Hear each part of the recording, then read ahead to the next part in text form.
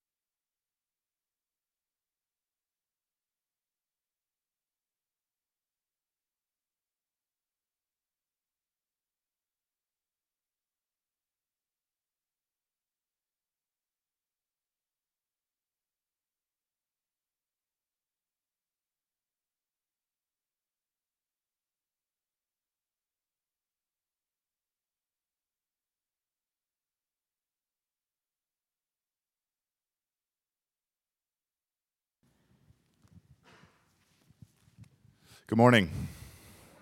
Today's scripture reading is from the book of Genesis, picking up the life of Jacob in chapter 25, verses 19 through 34. These are the generations of Isaac, Abraham's son. Abraham fathered Isaac, and Isaac was 40 years old when he took Rebekah, the daughter of Bethuel the Aramean of Paddan Aram, the sister of Laban the Aramean, to be his wife. And Isaac prayed to the Lord for his wife because she was barren. And the Lord granted his prayer, and Rebekah his wife conceived. The children struggled together within her, and she said, "If it is thus, why is this happening to me?" So she went to inquire of the Lord, and the Lord said to her, "Two nations are in your womb, and two peoples from within you shall be divided. The one shall be stronger than the other, the older shall serve the younger." When her days to give birth were completed, behold, there were twins within her womb. The first came out red, all his body like a hairy cloak, and they called his name Esau. Afterward his brother came out with his hand holding Esau's heel, so his name was called Jacob. Isaac was 60 years old when she bore them.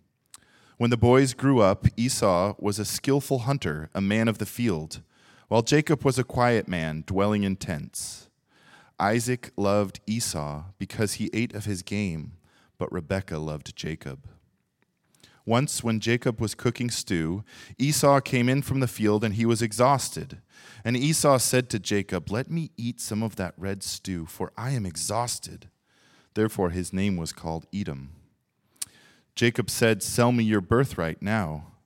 Esau said, "I'm about to die. Of what use is a birthright to me?" Jacob said, "Swear to me now." So he swore to him and sold his birthright to Jacob. Then Jacob gave Esau bread and lentil stew, and he ate and drank and rose and went his way. Thus Esau despised his birthright. This is the word of the Lord.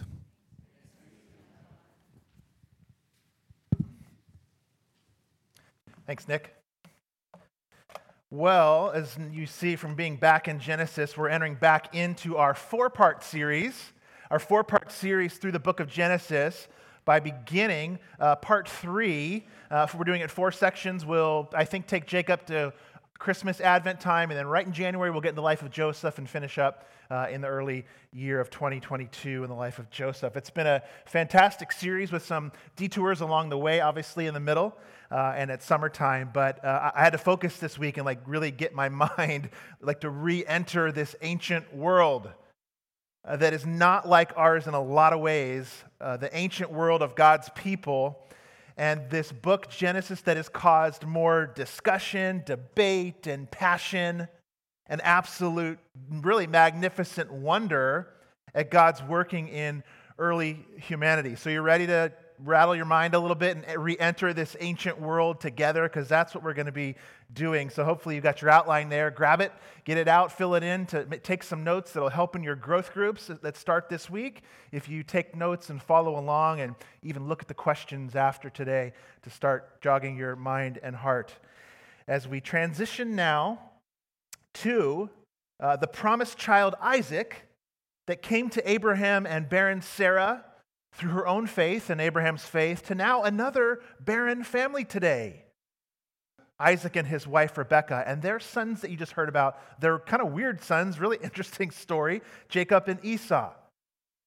But the truth is, the more we focus and the more we look at the heroes of Genesis, which David actually was just talking about, we didn't really talk about that, but that's exactly something that we're going to talk about today. The more we look at the heroes of the story, think now, back to Adam and Eve and Noah and Abraham, and now into Jacob and Esau and Isaac and Rebekah, the more we look at them, we see that the true hero of this story is actually God.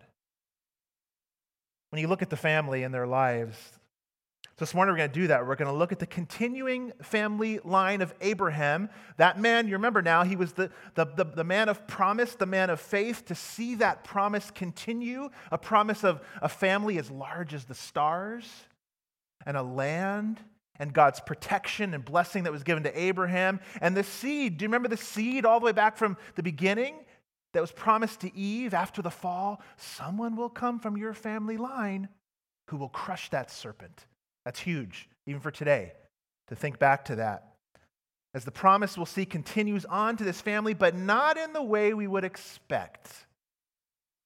Because God's grace in life never really works how we expect it to in God's upside-down economy, right? The first shall be last, the last shall be first. The older shall serve the younger, the weak shall be made strong. It never works in the way the world thinks it should. So we're going to look today at 3 truths that we're going to pull out of this passage today. So as I said, grab your outline and take a look. Our first truth is this, that God in this story, in this family, and in your life too, sovereignly provides and unexpectedly elects here the path of promise. Sovereign provision and this strange election that takes place. How many of you love previews at the movies? We don't really actually even go to theaters anymore, but I see some hands being raised. Yeah, the idea of the previews, it kind of gives you a sneak peek at coming attractions, in a world where, that's usually what they say in those previews. They give us a look at what's coming and some idea of the story to kind of pique your curiosity. Well, today, this little story between Jacob and Esau functions somewhat like a movie trailer that's going to give us a preview, a framework for the next 10 chapters of this book of Genesis. And as we enter in, we see this is somewhat like repeated history. We've seen some stuff like this before. God makes these grand promises back to Abraham, as I've already highlighted, the descendants as numerous as the stars. And then he brings about hardship before he provides. Hardship before provision. Why? And why does he do that in your life so many times? He does it to show that human effort can never truly bring about God's blessing on its own, and he provides by his sovereign power and blessing. And he even elects, as we'll see today, to who to give that blessing to according to his purposes. It never works the way we think it should. Rebekah is barren. There's repeated history for you, right? And they're supposed to be the promised family. Again, Lord, how? This is a pattern throughout Scripture here. Maybe you're starting to see that now that we're into Abraham and Sarah and now into Rebekah. Think of her daughter-in-laws, Rebekah's daughter-in-laws, Rachel and Leah, which will be the wives of these 2 men. They were barren. Samson's mother, barren. Samuel's mother, barren. And Elizabeth, the mother of John the Baptist, who was to pave the way for Jesus, barren. All barren. Until God's sovereign power intervenes. His sovereign provision. I'm sure, given the promises here, that Rebekah, she knows the family history. In fact, Abraham's still alive at this time. That Rebekah is thinking she probably expects to be pregnant immediately upon their marriage. But it was a good 20 years later, 20 years, at least 19, that Isaac and Rebekah prayed because they had the baby when Isaac was 60. Let's take a look at a prayer with strange answers underneath this first truth we're pulling out. A prayer with strange answers. Another question for you this morning to think through. How many of you have been praying for something, or more likely it's someone, for 20 or more years? Think about that. You don't have to raise your hand for that one, but how many of you have been praying for someone or something for 20 years or more? I see some heads shaking out there like, yeah, I have. And actually, I've talked to multiple of you personally and know some of your stories of who you've been praying for years. Here, Isaac, the promised miracle son himself, is faced with a dilemma. He's married at 40, and 19 years in, they still have no child. Can you imagine the doubt, the things that were coming into his mind, the way maybe even the enemy used that to try to unravel and undo Isaac? Our response to delayed or unanswered prayers or promises, sometimes, maybe you've thought this way, makes you wonder and think, has God forgotten? Does he even hear me? Has he forgotten his promises to me? Can you imagine, though, what life would be like, or what you would be like if God answered every one of your prayers with a yes. In the timing that you wanted. Over time, think about it, if that was the economy or the way it functioned for God, over time, who would be the one in your mind that began to kind of think had the power, the strength, and get the credit? Think about that. If every time you spoke a word, it was answered. Who would be responsible, do you think, for those answered prayers? Who would be the one that you begin to praise? Possibly yourself. Possibly yourself as you begin to see yourself as this magic, self-granting genie in your life. Oh, look what I can do. Every prayer I say is a yes. I think that's possible. In fact, I think you might even begin to forget God altogether if you had magic words at your disposal. But what happens when a delayed request is answered in your life? What happens when a delayed request is answered? What do? You name your child Isaac. Do you remember that? Which means laughter, that Abraham and Sarah did. The son of laughter. And you dance to the Lord and praise him. So here Isaac, and probably Rebekah too, what do? They pray for 19 years, and God sovereignly provides, and she conceives. With what prayer have you given up hope? Which one of those requests or people that you've prayed for decades have you given up hope on? Is that because you believe God doesn't hear you? Or maybe it's because you believe you've let God down so that he kind of isn't really coming through on his end anymore with you. You've just kind of blown it with him. Sometimes the delay in your life, much like here with Isaac and Rebekah, is so that you will see that we are entirely dependent upon God for everything. Everything. On God's sovereign provision in our lives, even like the Old Testament saints were, and he knows what is best. Whether it's a yes, whether it's a no, or whether it's a wait for 19 years. He knows. Think about this now. The snake crusher who was promised to Adam and Eve would clearly be seen as a divine provision with all the barren wombs that this seed had to travel through. Don't you see that? There's no way this could be something that was humanly brought about with all the miraculous intervention and sovereign provision that God does as he opens these wombs. And think of us in the New Testament. We're the spiritual seed of Abraham, the spiritual children of Abraham that we are. And we too are birthed by sovereign, divine intervention, spiritually dead, aren't we, the Bible says? Enslaved to sin, dried up, lifeless, not seeking God until he comes to bring life, opens the womb, so to speak. That's the way it works for us too. And he does. But man, was this a rough pregnancy? Did you see that in there? Look at the verse with me, verse 22.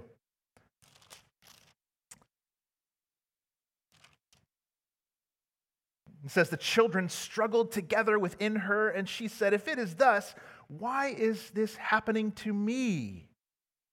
When we read it in staff meeting this week, someone read, the children snuggled in her womb. It just kind of popped out. Like, I don't think it's, oh no, it's struggled, not snuggled. They struggled. The Hebrew says, actually, they smashed themselves together in her womb. A war in her womb is what we're getting here. And she says, why me? I didn't ask for this. Yes, we wanted to be pregnant, Lord, but I didn't ask for this rough of pregnancy. And in her struggle, she goes to the Lord again. Let's look at this prophecy now, from prayer now to prophecy with unexpected outcomes. Because it's not what she expected to hear from the Lord by any means.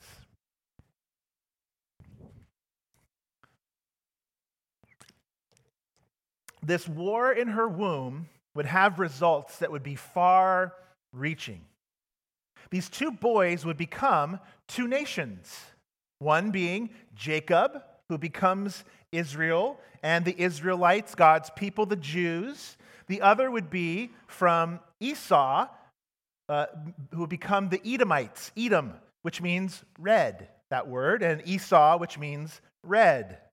He was born You see here and there, red and hairy. We're not sure if she gave birth to a human or like an Ewok or something there. It's like really a weird detail. He comes out all hairy and red.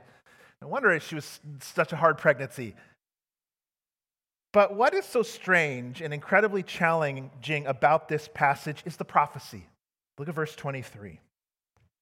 So she inquires of the Lord again. It drives her to the Lord, her struggle.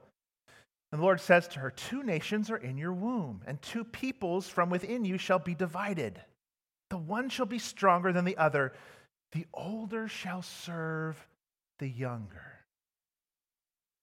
So not only would God's sovereign purpose, what he wants to do, be worked out in these 2 nations by his choice for his glory, but he would offer grace and favor to the unexpected younger son. The unexpected outcome now. The older at this time in their culture, as we go back now to an ancient culture, it seems strange and maybe that's not fair. The older would always receive a double portion of the inheritance and carry a larger responsibility for the family name, the family land, the family provision, the family future, the family responsibility. All of those things would go to the oldest child. And now here it's turned upside down. Remember we talked about that? God's grace in his kingdom is always an upside down, unexpected way. But this has been the pattern of Genesis and will continue to be. Think back now. God accepts Abel's sacrifice, the younger brother, and rejects Cain. Seth was the chosen line, and he was the younger son of Adam. Younger Isaac was chosen over older Ishmael. And now here, younger Jacob is chosen by God's purpose over Esau. And then going on, we'll see in 2022, Joseph, he's one of the youngest sons of Jacob here, the man here, who will be chosen. And Judah, who will be the line of Christ, he wasn't the oldest brothers either. He was one somewhere in the middle. Do you see what God is doing? All through the Old Testament, he's showing us that it is his prerogative to shine his grace where he desires and chooses. He is God. He doesn't do it the way we expect or think he should. Stature and honor and positions and accomplishments do not get to direct or demand grace. Or maybe it wouldn't be grace then. Grace goes where God designs and chooses and directs it. And Genesis has shown us that all the way through, and it's no different in this story. The older shall serve the younger. My blessing will be on the younger, not the older. God does the thing that seems foolish. 1 Corinthians 1 tells us that. He says, so that the glory goes to God, not the proud or the accomplished. And so 1 Corinthians says that no human can boast. That's why he does things in a strange way that seems foolish to the wise. So that no human can boast in his presence and God will get the glory. That's why he does it. Theologians have called this here, and many, even regardless of their view on this, have called this election. That God chooses where to give his grace, that he elects. He chooses the younger son here. And it's very challenging. And it's been discussed by theologians and Christians for millennia. But it's here. And so we have to wrestle with it. God elects Jacob over Esau. For what reason? Or reasons? Why? What reasons? Paul picks up on these verses in the challenging chapter of Romans 9. Turn with me there today. Turn to Romans 9. I encourage you, read the entire chapter later today before your growth group. But it's an absolute necessity, this chapter, to connect to this idea. Paul picks up on this idea and this story of Jacob and Esau in Romans chapter 9, that's probably entitled in your Bible, God's Sovereign Choice. As we get there, let's take a look. Paul picks up this story to show us that nothing in us secures salvation, and that God has way more freedom to do as he chooses than we ever would dare give him as humans. And I hope this stretches you today. It's okay to have our theological categories rattled at times, even if you don't settle where I'm at on this. It's good to have ourselves challenged and think through things. Look at verse 10. Let's start in 10. 10 through, where are we at? 9, 10. There it is. He says, not only so, but also when Rebekah, that's Rebekah of our story, had conceived children by one man, our forefather Isaac, though they were not yet born, and had done nothing either good or bad, in order that God's purpose of election might continue, not because of works, so not because of anything Jacob and Esau had done yet, but because of him who calls. She was told, the older will serve the younger. As it is written, Jacob I've loved, but Esau I hated. Wait, Paul. So God chose Jacob, not based on their goodness or even a foreseen faith. That is not fair, Paul. That is unjust. Look at verse 14. What shall we say then? Is there injustice on God's part? By no means. For he says to Moses, I will have mercy on whom I have mercy, and I will have compassion on whom I have compassion. So then it depends not on human will or exertion, but on God who has mercy. Okay, Paul. All right, so you're saying that here, but clearly this must be the only case of this. It's so bizarre and strange. Look at verse 17. For the scripture says to Pharaoh, for this very purpose I've raised you up, that I might show my power in you and that my name might be proclaimed in all the earth.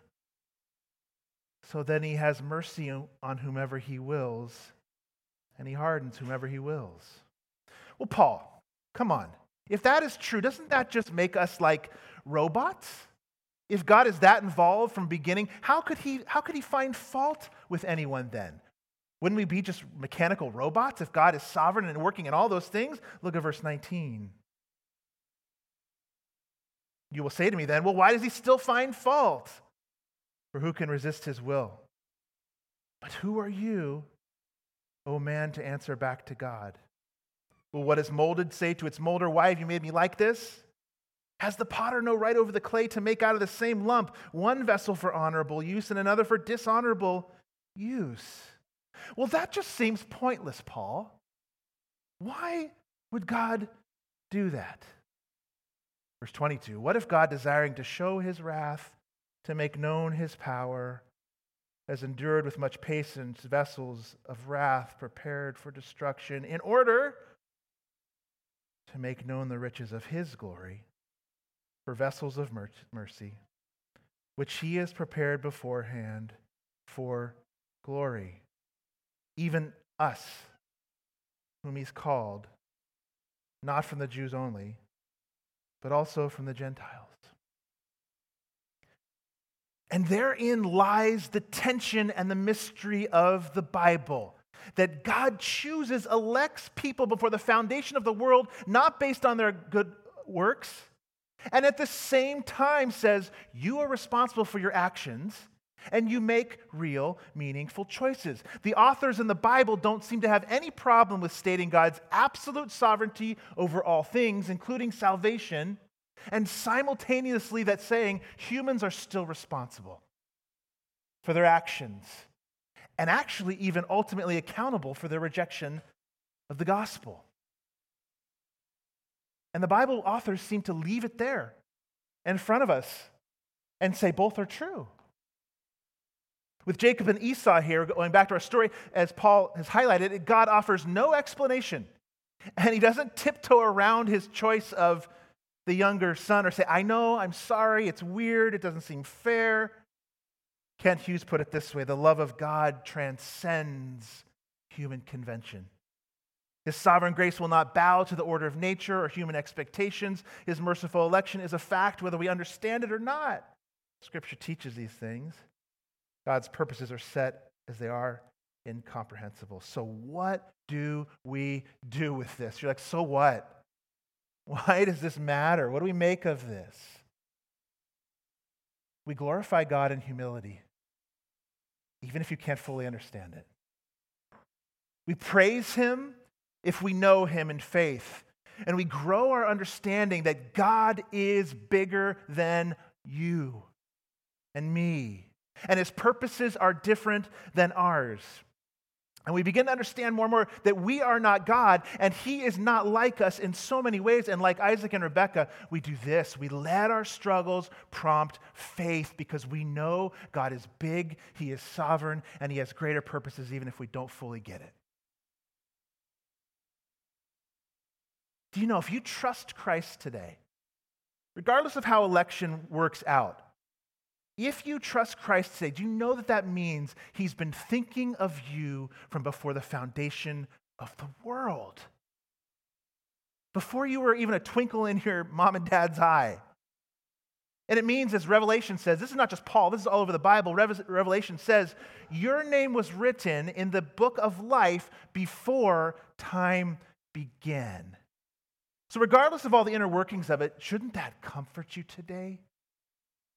That your name was in a place that was secure and held and certain, a place called the book of life? Don't you want to be in that book? It means that you can have faith that everything, every trial, every struggle that comes into your life is not merely allowed by God, but appointed by God.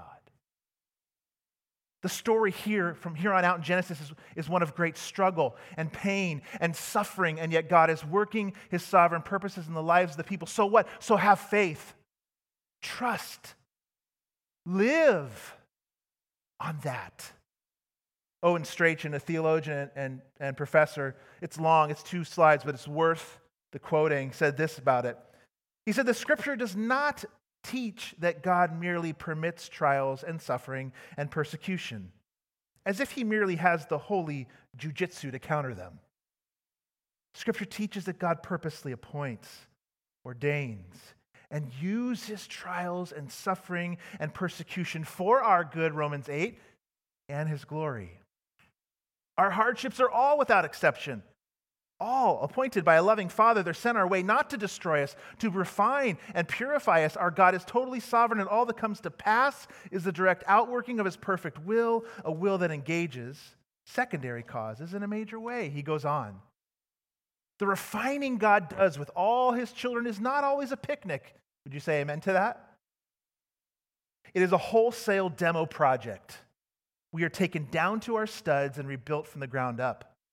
But God is executing a glorious, even eternal work in all who are his people. So take heart. It's actually more comforting, he says, to know that trials are appointed, not less comforting.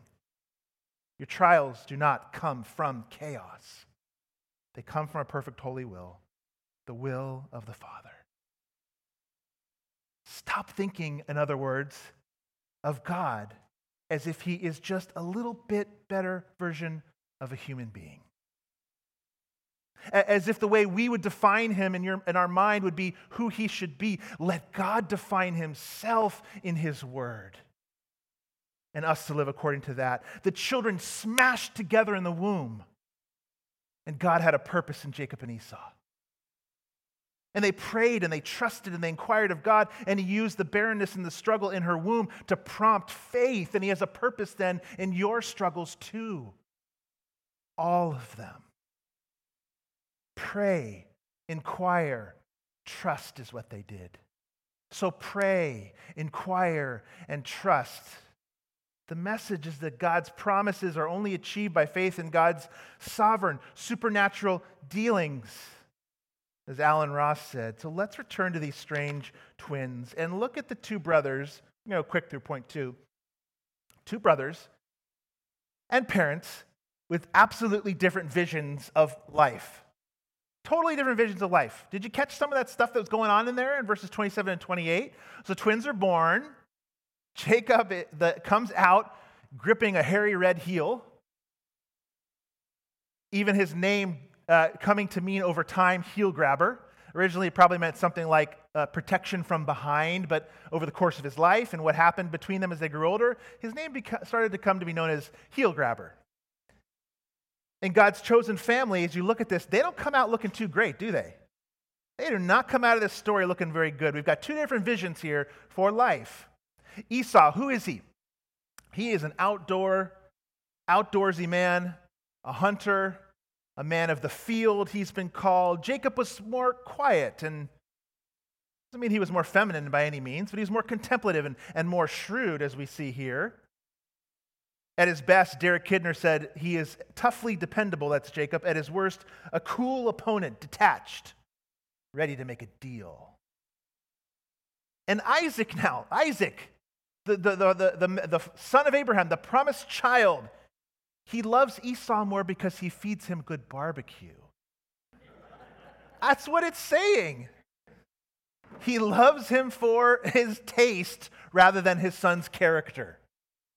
He makes a good steak, a mean steak. And Rebekah loves Jacob more than Esau. And we'll see later, she schemes with him to secure a blessing for her favorite son later on. Do you see how they don't come out looking the best out of this story? Esau and Isaac, we're meant to see them, these two, Esau and his father Isaac, we're meant to see them as being driven by their appetites. Esau is emotional and prone to exaggeration, as we're going to see. And in this exchange between the brothers, neither comes out looking that great. So let's look at this exchange. We've got two different visions now for life, but let's look now how it impacts this exchange between them. When exchanging God, we'll see, for the things of God in Esau's life is an absolute recipe for disaster. Here's a big gulp. Cup. From where? 7-Eleven. I was trying to think this week for our greatest symbol of American excess, and this is what I came up with. The big gulp. How can anybody ingest this much liquid? Take a look there. 30 years ago, the average soda was 6 ounces. This is, anybody know? 30? You out yourself if you know. 36, I think. It's called the extra big gulp or the super big gulp. Today it's 32 ounces. This is bigger than 32 even. 7-Eleven's big gulp changed all of that. It was revolutionary. It was the first of its kind. Their largest ever was a gallon.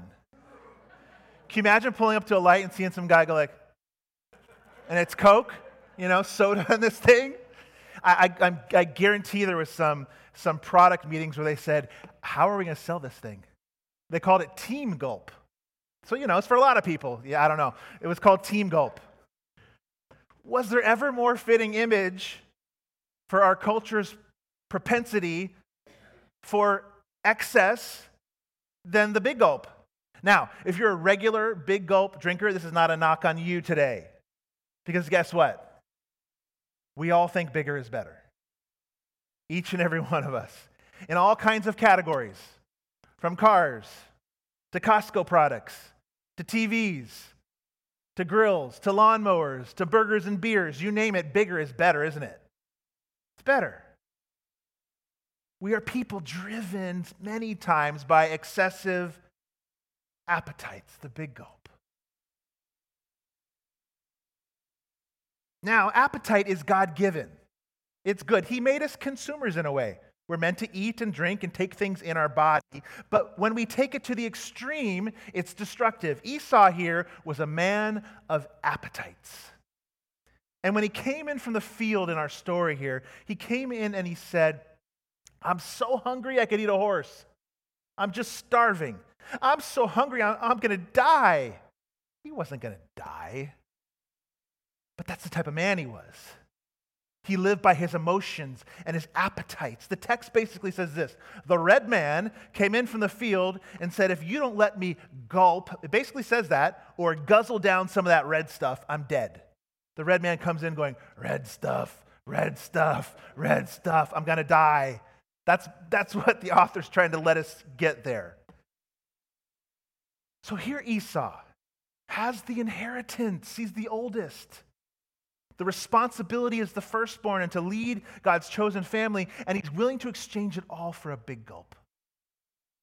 That's what we're trying to get at here. He's willing to give it all up for a big gulp.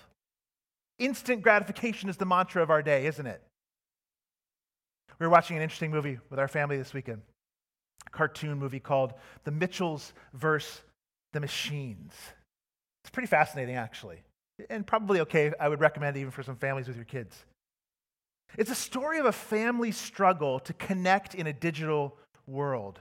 And at the center of that movie is the man who runs a tech company called Mark, ring a bell? Mark Zuckerberg, Facebook, and his company, PAL, which logo is like a mashup between Facebook and Amazon. I want us to watch this 2-minute clip. We don't do this very often, watch movie clips, but I watched this weekend, and this clip we're going to see the product release of the latest technology, and tell me if you can find the culture of Big Gulp in there. Let's play it, guys.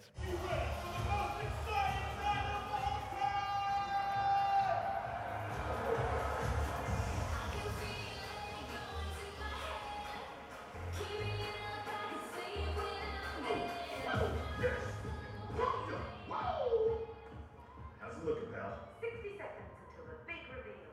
Top prices up, your rivals are wanted. I have to their private emails. Wait, private emails? That's a dangerous overreach of corporate power.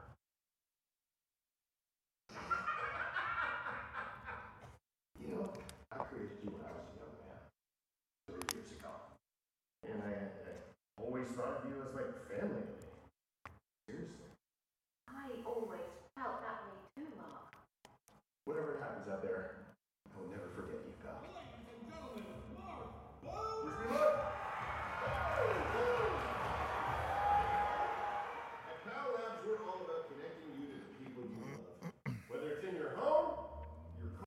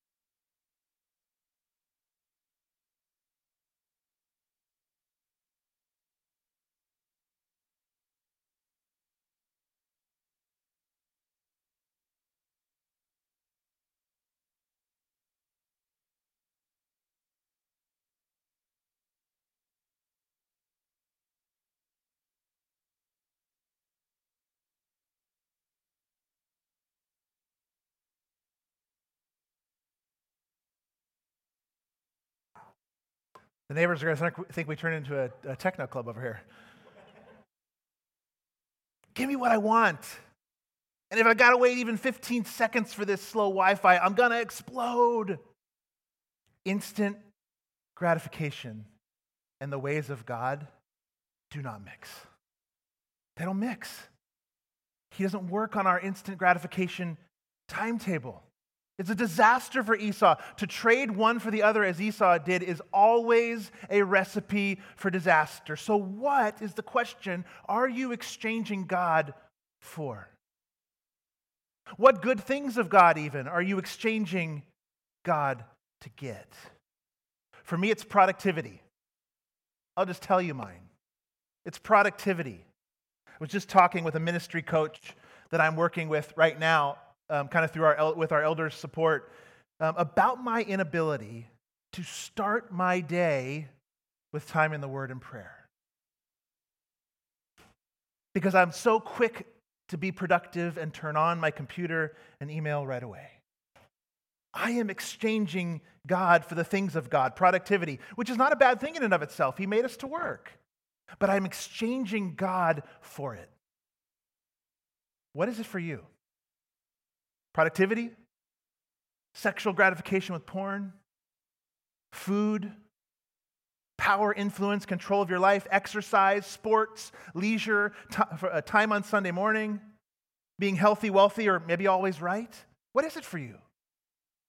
What out of instant gratification are you willing to exchange God for as Esau did here? What are you willing to sell your birthright for, in other words? Because there's always someone there ready to take it, isn't there?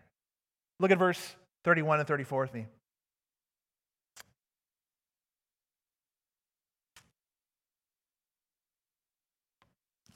Sorry, I'm in Romans 9. I should probably go back to Genesis. Verse 34 says this. Or no, 31. Jacob said, "Sell me your birthright now." And Esau said, "I'm about to die. Of what use is my birthright to me?" So Jacob said, "Swear to me." So he swore to him, and he sold his birthright to Jacob. Esau's problem, really, is that he doesn't believe the words of God. He's got amazing promises in the family, and yet he's willing to give it all up for instant gratification. And the commentary of the final verse doesn't even mention Jacob. Now, Jacob probably did some things that were inappropriate here too, but it says Esau despised his birthright. Jacob, on the other hand, while not acting honorably, must have understood on some level at least that the value of God's good word and promises. And you look at this and you go, isn't it surprising that God would love either of these guys, actually? I hope you're thinking that because we're meant to. Either God's sovereign choice over the one boy or the other, or by the reckless actions of God's chosen family, this story in some ways, does it offend you? Does it offend you? If you're looking at this story, are you offended by it? Is God's choice of one, or the reckless actions of this family, or Isaac and Esau driven by appetites and Jacob driven by his shrewd desires? If it offends you this morning, you may not know yourself as deep as you think you do. And maybe don't quite grasp God's grace as you think you do.